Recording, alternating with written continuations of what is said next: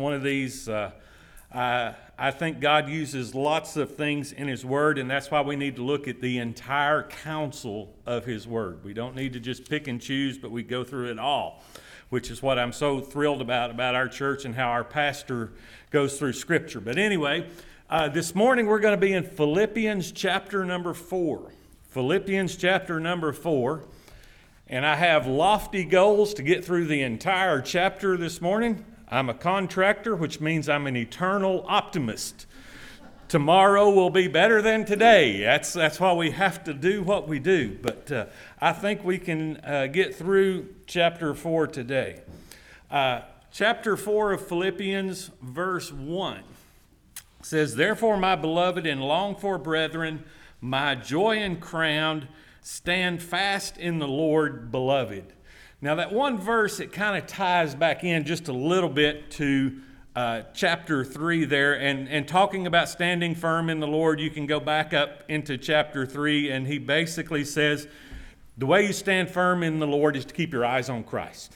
If we keep our eyes on Christ, we can stand firm in the Lord, and to remember that this world is not our home, and it is our focus needs to be on Christ, and then that brings everything under His control. So that's kind of, verse 1 kind of just ties back in to wrap up chapter 3. But look in verse 2 now. It says, "I implore Euodia and I implore Syntyche to be of the same mind in the Lord. And I urge you also, true companion, help these women who labored with me in the gospel, with Clement also, and the rest of my fellow workers whose names are in the book of life. Rejoice in the Lord always. Again, I say rejoice." Now, if we start looking at this passage there's a few things just to that we can, I think, glean from this. In some of the letters that Paul wrote to the churches, he was dealing with doctrinal issues, that they were getting out of whack in their beliefs. But here, this is kind of a relationship issue.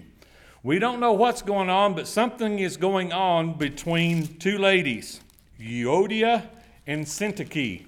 Now, can you believe that there could ever be a conflict in a church? We're all God's people, but could people ever just disagree?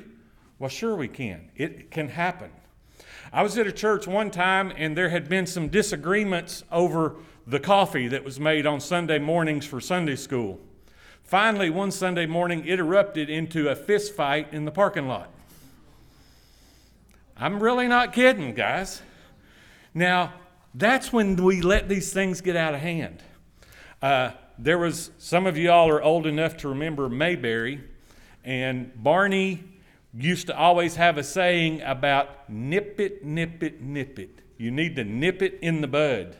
When there is these conflicts, and they're going to happen, it may just be we don't like the color of the carpet. We may not like which side the piano's on.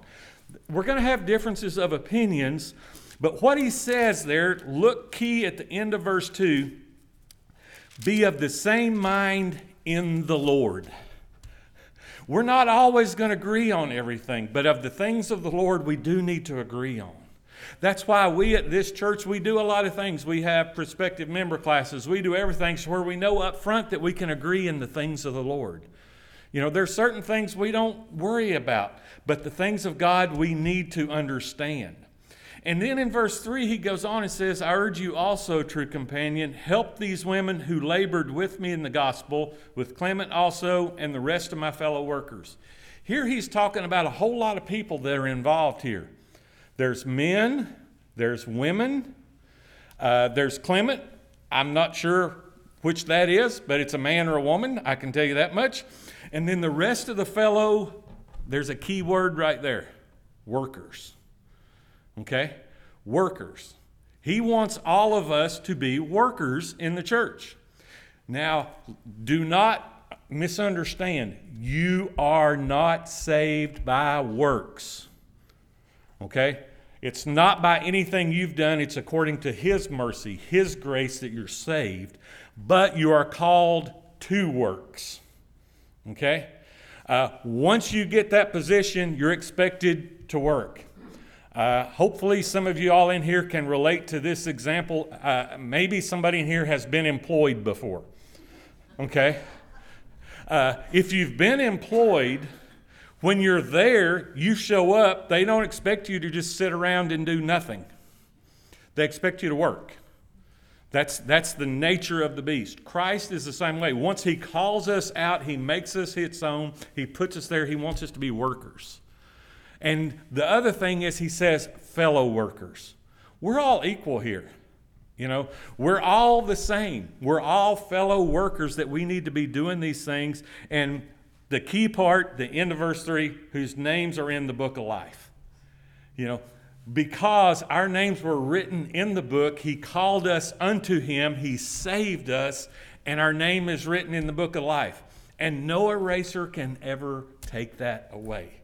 It's always going to be there in that book. Now, let's look down at verse 4. Rejoice in the Lord always. Again, I say rejoice. Let's just think back about who's writing this letter. Paul is writing this letter to the church at Philippi. Do we know where Paul is? We do. We're pretty sure Paul is in prison. Paul has not had a wonderful life. Paul has been persecuted. Paul has suffered hardships. Lots of things are going on with Paul, but he says, rejoice in the Lord always. Again, I say rejoice. You know why he tells you to rejoice? Because sometimes you have to be told to rejoice or you won't. You'll forget.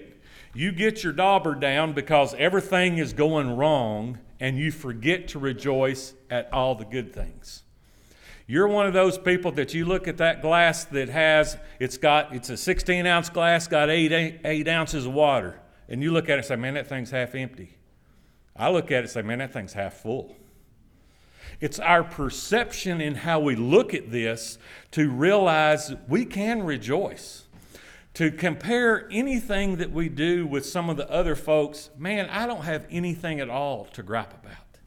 I can rejoice in the Lord because I know what he did. I know that God saved me when I was a poor, wretched sinner, the vilest of offenders, and God saw fit to save me. Now, why? I don't know. I can't fathom it. It's like the song, how deep the Father's love. But I do know that through all this, he gives us some direction. We just need to rejoice. We always need to come forth and rejoice. Be reminded. You have to remind yourself of that sometimes, so do that. Then in verse 5, let your gentleness be known to all men. The Lord is at hand. Now, when we talk to people outside the church here, when he's talking to all men, that would be to folks outside the church. Gentleness. There was an old country saying that you catch more flies with honey than you do with vinegar. And how we present the gospel, how we talk to those, how we witness to those around us can have a big effect. I came up with two examples to help kind of understand this. Some of y'all have heard of Westboro Baptist Church. Westboro Baptist Church, that was the church that they tended to protest at some murder victims' families at the LGBTQ and some of the BLM funerals, and they would show up and protest at a funeral and basically cause a ruckus. I don't think that is being gentleness. But another example, I belong to an organization called the Gideons International. We distribute scriptures around the world. Hopefully some of y'all have been in a hotel and seen maybe a Gideon Bible or something. And hopefully you have never seen the Gideons in the news. If any of y'all can kind of think, you just think, no, I haven't. And that's because we want to be gentle. We believe in what this scripture is saying. We want to come in. If there's a problem, we're going to walk away. We don't want to be caused or be causing somebody else to stumble. And that's how we look at this gentleness. Because the Lord is at hand. God is right here with us. He's at hand, right here, anytime. Now, back to the title of the message comes out here in verse 6. It says, be anxious for nothing, but in everything by prayer and supplication with thanksgiving, let your requests be known to God. Be anxious for nothing. Anxious is another word for worry. Any of y'all ever worry? Probably. About everybody does. I know people that worry that they're not worrying enough about stuff to worry about. And then there's other people that are maybe a little more like me. I try to not worry a lot. And to some people that's concerning. Well, you're not no, I am concerned, but I do understand what's behind the worry. You know, I can have confidence and be anxious for nothing, but there's something that we kind of have to do that. When we start looking at that Greek word that's translated anxious, it means to be pulled in different directions. So it's two things going in two different directions. It's kind of like our hopes are pulling us this way, our fears are pulling us this way. It's that kind of thing that happens there. And you know how worry impacts you. Worry can impact you spiritually, mentally. It could even impact you physically with all the worry that you have. But what we need to think about from a spiritual point of view is wrong thinking and wrong feeling. That's kind of what worry is. About all the circumstances, people, things. Worry will rob you of your joy. And it's not enough to just say, well, I'm going to quit worrying, because that's never going to happen. We all the time say, well, I'm not going to do this, or I'm not going to do this, or I am going to do this. And that doesn't help us a whole lot. We tend to get right there. But we have to realize that worry is, quote, as I said, it will steal your joy. It's an inside job. The thief to steal your worry is Satan. He's an inside job. He's going to get there. But we need to get our mind secure. That's what we have to do. When you have a secure mind, the peace of God will guide us there, as it says in verse 7. The peace of God, which surpasses all understanding, will guard your hearts and minds through Christ Jesus. If you've got a guard, it's hard for somebody to steal it. That's why we have the guard there, as it's mentioned. Now, when we look at what Paul says there in verses 6 and 7, being anxious for nothing, is that realistic? You all have worries about jobs, kids, grandkids, mortgages, I need to quit. It's making me depressed, right? Makes you worry. But when we start to realize it's not about the worry, turn your worries into what? Into prayers. That's what Paul is trying to show us here. Now, and I'm going to use, again, I don't know how to do some of these things. I'm going to call it right praying. I'm going to teach you right praying, if that's okay, or the way that I interpret what this passage says. And there's kind of three parts of right praying. Now, this is Pat's definition of right praying, so don't take any more. But you need to have prayer, supplication, and thanksgiving. That's what we see right here. Everything by prayer, supplication, thanksgiving. That's verse 6. So it's pretty straightforward there what he talks about. But the word prayer is kind of the general word for making requests to God. When we find ourselves worrying, our first action needs to be get alone with God and worship Him. Adoration, adore Him, understand who God is. Realize that God is big enough to handle your problems. That's what we need to do. Too often we just rush into God's presence and say, I need, please, please, please.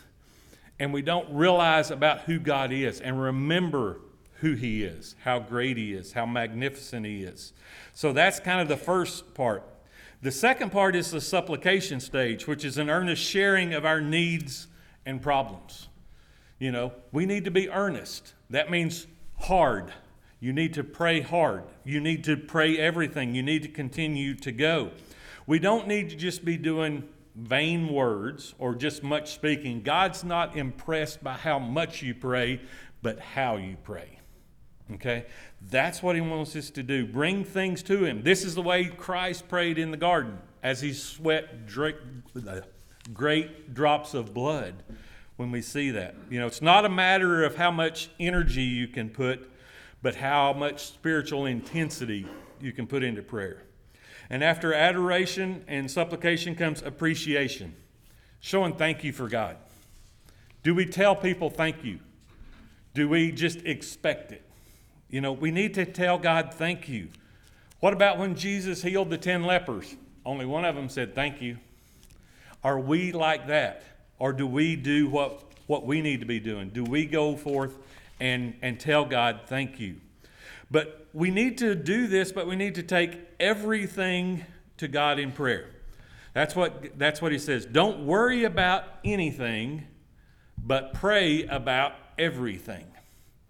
That's kind of the difference. That's what Paul was showing. You know, we tend to pray about the big things in life, but we don't always think about the little things. But the problem is those little things will grow to become big things. And as I referenced earlier, if you've got the Barney Fife mentality of nip it, nip it, nip it, you can nip it in the bud. When it's a little thing, you know, and we can do that. And that's how we get to pray to God about everything that concerns us, and that helps us get to our victory over worry. And the result is the peace of God. Now, think about Paul. He's chained to a Roman soldier, guard. He's in a prison. You know, I don't know that would be very peaceful. But I've also noticed certain things that myself, when I'm at peace, I can go to sleep anywhere. You know, and I finally figured that out about myself. And, you know, I'm going to give you the secret of good night's sleep right now. Be quiet and be still. You do that, and I just go to sleep because I can have peace. Now, when we have peace, that is just not worry. That's the opposite. You know, peace of God, when we start getting that, it takes us a step further. It doesn't mean we're not going to have trials and tribulations, but it does mean a quiet confidence that we can have that we're going to get through it. That's how we can have peace. We know we're going to be over on the other side. It's kind of like when you all go on a vacation this time of year with some of your kids. Are we there yet? Are we there yet? Are we there yet? You can be confident of what's going to go. Now, there's still the trial of getting there, and some of you guys, I do not envy those trips for you. But you have that confidence because you know you're going to be there at the end. I mean, we think about how you can have confidence. Think about Daniel. You know, when all of a sudden the command comes down, you can't pray. So what does Daniel do? He goes up onto the roof, opens all the doors and windows, and prays. Okay? So then all of a sudden he's thrown in with the lions, as we know. And what happened? What did he do? Daniel 6:10 says he prayed, gave thanks before his God, and he made supplication. It's these same 3 points. And then he was able to just sleep there fine with the lions. And what happened? The king couldn't sleep at all that night. That threw him to the lions because he didn't have that peace. But that's one of the things that we need. Then in verse 8, it starts talking about right thinking. This is another thing we need to have, is right thinking. It says, finally, brethren, whatever things are true, whatever things are noble, whatever things are just, whatever things are lovely, whatever things are of good report, if there is any virtue and if there is anything praiseworthy, meditate on these things. Okay? Peace involves the heart, but it also involves your mind. And we need to have right thinking. You know, because all these things. I want to give you a quote from Warren Wiersbe. He says, sow a thought, reap an action. Sow an action, reap a habit. Sow a habit, reap a character. Sow a character, reap a destiny. And that's kind of how we need to look at it. It all starts with thoughts and our mind. Wrong thinking leads to wrong feeling. And before long, again, your heart and mind are going to be pulled apart. We need to have the right thoughts to start with. Thoughts are real and powerful. We all have those things. But Paul spells out to us that we need to bring these into obedience. 2 Corinthians 10:5, we must bring into captivity every thought to the obedience of Christ. And here he talks about, he says, whatever things are true. Dr. Walter Cavert reported a survey about people that worry. And he indicated that only about 8% of the things people worried about were legitimate matters of concern. The other 92% were either imaginary, never happened, or involved matters over which there was no control. Isn't that really the way it is? We worry about stuff for nothing. Y'all are of the age, you remember Y2K. Now, some of you younger people don't have a clue what I'm talking about. But when the year 2000 came, every computer in the world was going to shut down. Your refrigerator would turn off. Your microwave wouldn't work. The world was just going to not be the same as we knew it. That's what we were told. And I remember at home, me and Angie were like, oh, wow, it's getting closer to that time. It's getting closer to that time. You know, it was like a New Year's Eve of all New Year's Eves, you know, because what's going to happen? And you know what happened just after midnight on January the 1st, the year 2000? Nothing. People were worried to death over it. I mean, it was a big deal. We can't change that. We need to not worry about that stuff. You know, only things that are true. You know, what things that we need to be true. Because Satan is the one, he's the author of lies. He's going to do those things to us. If you look down the next, whatever things are true, whatever things are noble, whatever things are honest and just. Noble, honest, just. You know, that worthy of respect and right things. There's a lot of things you can put into your head that don't accomplish anything. They're not necessarily bad, but they're not necessarily filling your mind with the things of God. There's no problem with knowing the batting average of every person on the Atlanta Braves. Okay? But if we're spending all our time filling up our minds with that, then we're not getting our mind on these things of God. You know, whatever things are just, whatever things are pure, whatever things are of good report, you know, are things something that has virtue, if it has praise, you know, these are things that we need to be doing that we can edify others and show Christ to other people around us as we look at these. Then he says, if there's anything praiseworthy, meditate on these things. Now, meditation is something that we all hear different things about, and it is not sitting with your legs crossed and your fingers like this going on, okay? That's not what God's talking about. Meditate is the same word that's called ruminate. We're country folks around here in Kingston. We're going to drive by on the way home cows, okay? The word ruminate comes from the same word. Cows have stomachs called a rumen. And if you'll look at the cow laying there in the shade, its mouth is just going, And what it is doing, its rumen is helping it to break down the grass that it has eaten that day. And it's just ruminating. It's just going over and over and over that same grass so that it can be broken down to be translated to microbes, which can be translated to protein for the cow. But it's ruminating. It's continually doing that. It's just sitting there on. And that's what we need to do about Scripture. Get it into your head. Ruminate on it. Think about it. Tear it apart. Look at it. And then what you're going to be just like me. When I go to Scripture, I'll look at that. I'm like, man, I never saw that before. You know, because that's when we do those things. We can meditate on it and just go over and over. Verse 9 says, the things which you learned and received and heard and saw in me, these do, and the God of peace will be with you. Paul here is doing something that's very scary to me.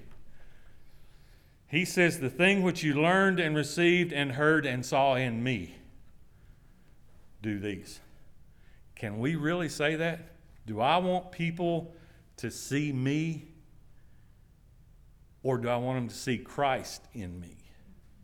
That's what I want them to do. But so many times I have to be careful. Do people mimic you? Do people do what you want? Do they follow you? Do they try to look at you, put you up on a pedestal? And if they do, can they really follow you? That's what Paul is saying here. Paul said he lived in such a way that people could look at him and see Christ. Do you live that way? To where people can look at you and see Christ or say, wow, there's something different about that person. There's something different. you know. And that's, I think, what, you know, that's a scary thing that people are going to do, though. Be like this. Everything that you saw in me, these do, and the God of peace will be with you. God will be with you if you can do. That's what Paul said here. Then in verse 10, he goes on just a little bit more, and he starts talking about generosity. Verse 10, but I rejoiced in the Lord greatly that now at last your care for me has flourished again. Though you surely did care, but you lacked opportunity. Here, what Paul is talking about is that he's been on this missionary journey. Okay, he's going to all these other churches. And what happens when he's not making, you know, he was a tent maker by trade. So what if he's not home making tents? How does he get paid? Y'all like to get paid? I think pastors enjoy getting paid. I think they need to get paid. And this, you know, he's like, hey, at last your care for me is flourished. He says, finally, I got some. That's good. It's good. But there's some stuff that we need to look at about that. He understands why. Though you surely did care, but you lacked the opportunity. They wanted to do something, but again, they didn't have FedEx. They couldn't do that. They didn't have Western Union. They couldn't transfer him money. They had to figure out some way to help support him. It was a chore to support him, and they didn't have the opportunity. But think about us today in 2023. Most of the time, we have the opportunity, but do we have the desire? You know, I mean, money transfer happens like that. Most of y'all have a phone in your pocket now. You can do all that kind of stuff anywhere. Do we have these things?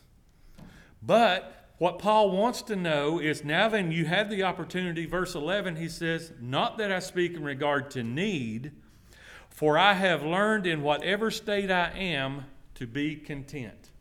Second part of the title of the message. Be content. Are we content? You know, there's two things to look at in verse 11. Not that I speak in regard to need, for I have learned in whatever state I am to be content. Now, we're going to read a little more, and then we're going to come back up and dissect this. I think it works a little bit better. But let's go back to verse 12. I know how to be abased, and I know how to abound. Everywhere and in all things I have learned both to be full and to be hungry, both to abound and to suffer need. I can do all things through Christ who strengthens me. Nevertheless, you have done well that you shared in my distress. Now you Philippians know also that in the beginning of the gospel, when I departed from Macedonia, no church shared with me concerning giving and receiving, but you only. For even in Thessalonica you sent aid once and again for my necessities. Not that I seek the gift, but I seek the fruit that abounds to your account. Indeed, I have all and abound. I am full, having received from Epaphroditus the things sent from you, a sweet-smelling aroma, an acceptable sacrifice, well-pleasing to God. And my God shall supply all your need according to his riches in glory by Christ Jesus. Now, there's something that we need to understand there. A word that keeps coming up is need. Okay? Need. Now, we all kind of understand what need means, but the biggest problem most of us have, again, this isn't grammatically correct, is we get our needer and our wanter confused. Okay? You've got a needer and you've got a wanter. Are they the same? Any of y'all in here ever had kids, been a kid, seen a kid? Probably most of us can relate. I need a new pair of Air Jordan tennis shoes. They're on sale for $485. Wow. That's hard to see a need. I heard the other day a guy that was in whenever we go to gas station, you know, there's always people in there with lottery tickets. It's just the way it works. And he says, man, I need to win this lottery. You know, it was $300 million. And I'm thinking, what kind of problem has this guy got that he needs $300 million? You know, that's a big problem. Needs. We all have needs. Now, sometimes they're different. You know, one time I saw an 8-year-old said, I need a cell phone. I don't think so. But now, as a contractor, me today, I do need a cell phone. I couldn't do my job in the year 2023 without a cell phone, as much as I would love to. Okay. So when we understand needs are going to be different between all of us, but we need to distinguish between needs and wants. Because look in verse 11. Not that I speak in regard to need, for I have learned in whatever state I am to be content. We need to be content. How can we be content when we don't got to have something else? Like I said, cell phone's a perfect example. I need a cell phone. I do not have an iPhone 49 or whatever the latest model is. I have one that just kind of works most of the time, and I'm okay with that. I don't have to have the latest and greatest. I need what I need. What we need, and when we get that, we can be content. Contentment is things. Because when all these things happen, that's what we need, is to be content. We know how God is working out all these things behind the scenes. Romans 8:28, famous verse everybody knows, and we know that all things work together for good to them that love God and to them that are the called according to his purpose. That's what Paul is saying there. Everything's working out for good, even though it may not be the way we would do it. I mean, think about our lives and how everything has changed. What if God had allowed you to marry that first person that you fell in love with and you thought you were going to get married? Oh, man. There wouldn't be Angie up in the belfry today. It'd be Pam. And I'm so glad it ain't. Okay? Me and Pam, we were in love in the 5th grade. I just knew it was going to be forever. But I'm glad it's not. You know, God saw what I needed and worked that out. You know, might not always be what I want, but God will provide our needs. You know, and we have to be so careful of that.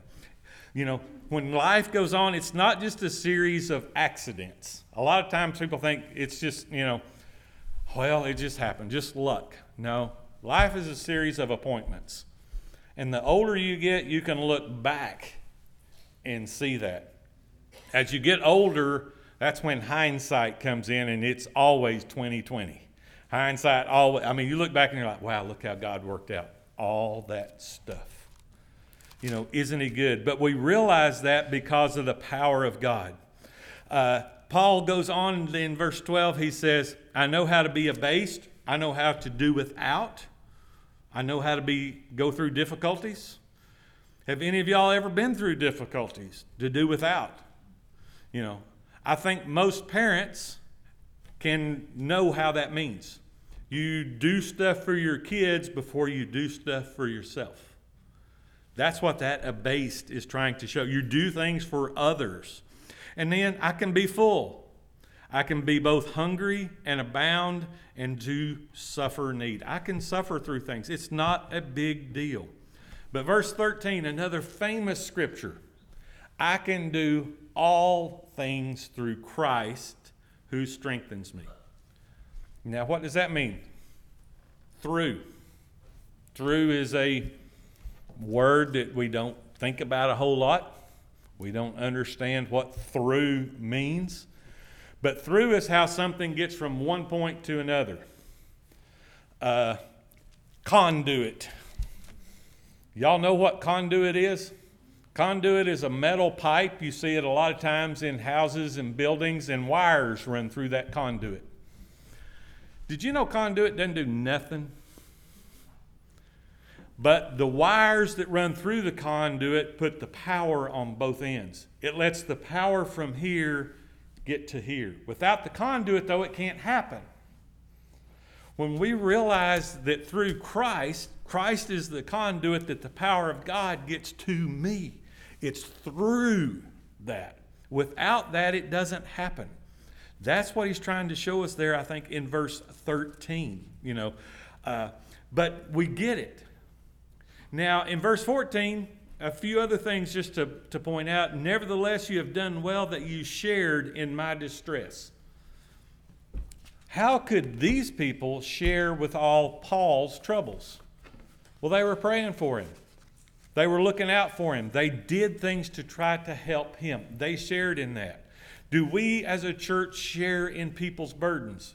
This church does. When somebody has a need, we try to help. We try to pray for them. We try to maybe physically do something to do that. You have shared in the distress. And then he talks about how when his missionary journey first started, this was the only church that had any concern. You know, the others, he said, you were the only ones that even thought about, hey, how's he going to continue on? And they thought about that, and they made it happen. And he says in verse 16, for even in Thessalonica you sent aid once and again, everything. But look what he says, just for all the stuff he wanted? Nope, for his necessities. Okay? I know that you can see some of the big televangelists. Maybe they do need their own fleet of jumbo jets. I don't know. I kind of doubt it. But that's how they kind of got their needer and wanter, maybe a little confused about the necessities. And then he says, not that I seek the gift. It's not about me getting something, but why is he excited about this? I seek the fruit that abounds to your account. The fruit, because those people had the opportunity to give. And to give, best everything I could tell, they were not a rich church. It was a struggle for them to give money from their church to Paul. It was sacrificial giving, if you will. You know, when they were doing that. And Paul wasn't doing it for him. You know, it was glad that it happened, but he wanted it to be given to their account. And that's why he says, I don't seek the fruit, but I seek the fruit that abounds to your account. Indeed, I have all and abound. I am full. I've got everything I need.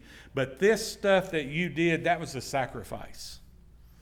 Now, as he says there at the end of verse 17, I am full, having received from Epaphroditus the things sent from you, a sweet-smelling aroma, an acceptable sacrifice, well-pleasing to God.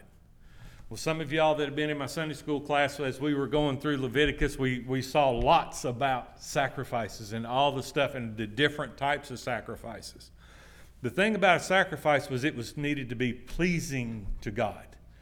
That was the purpose behind it. You needed to show God you were trying to serve God by doing this. And that's what he's saying here. It's not that they're serving Paul. They're serving God through Paul. That's how they're going about it. Paul is God's minister, and by doing that, they're offering this sacrifice to God, even though they're sending the money to Paul. The same way our church, we give to different mission organizations and different things. You know, it's an offering to God. We're giving it through these people the same way. He mentions to one thing there in verse 17, not that I seek the gift, but I seek the fruit that abounds to your account. I mean, fruit. Fruit comes on a branch on a tree, right? That's where fruit comes from. Doesn't come from bushes. Fruit comes from trees and branches. But sometimes when you look at that tree in the wintertime, what does it look like? Not a lot on it. Looks dead. Looks withered up. But only through the power that comes from the root, it comes all the way up through the tree, all the way out to the branch, and yields forth fruit. As we have ourselves rooted in Christ, the power there is going to come up through that tree, out through the branches, and then we can yield the fruit. That's what that is saying right there. You know, and all these things, it just helps us to be content. Now, when you're content, it is so easy to preach and hard to live. You know, I get it. But look at verse 19. And my God shall supply all your need according to his riches and glory by Christ Jesus. He's going to supply everything we need according to what? His riches. Now, if we think about that, that's again a hard phrase for us to kind of wrap our arms around, but what it means is this. let's say I went up to Evan Lemons and said, Evan, I need to borrow some money. Okay? And Evan says, how much you need? I said, all you got. I have a feeling that might be a few $100s, best case. Maybe a few $1,000s. What if I went to U.S. Bank, said I need to borrow some money? How much could I borrow from U.S. Bank? From what I understand, they'll give hundreds of millions to anybody. Okay? So, hundreds of millions. The difference is it is according to what those people have. Okay? One has a lot, one has little. When we realize according to his riches, what does Christ have? Everything. It's immense. There's no end. That's what he has. And that's what we can do. He shall supply all your wants according to his riches, right? Nope. Read carefully. He'll supply all you need. We still can't get our needer and our wanter confused. Okay? God's going to supply everything we need. And with that, we can be content.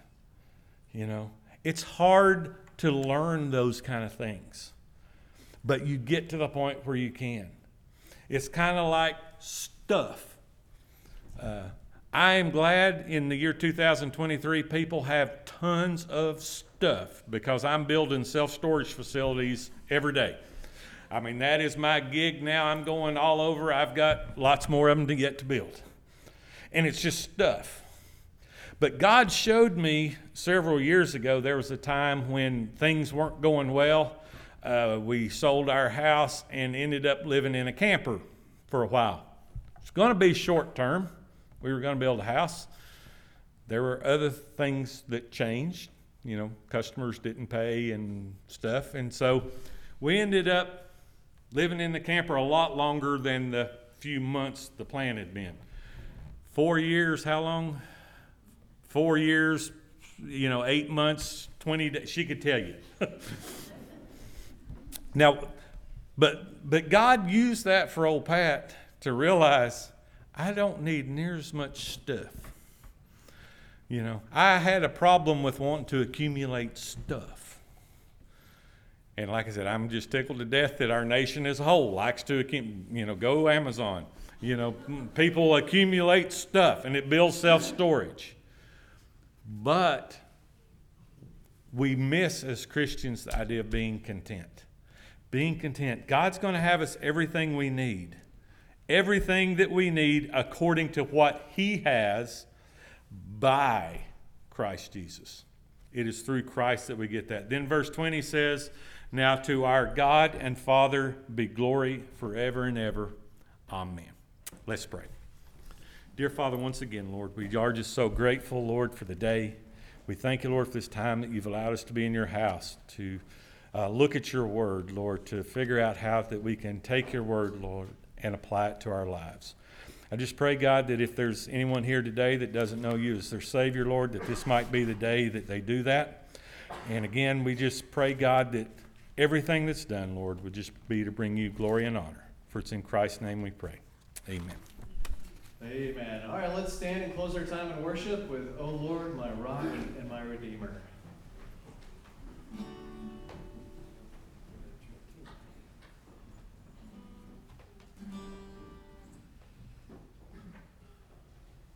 Helps when you turn the tuner off.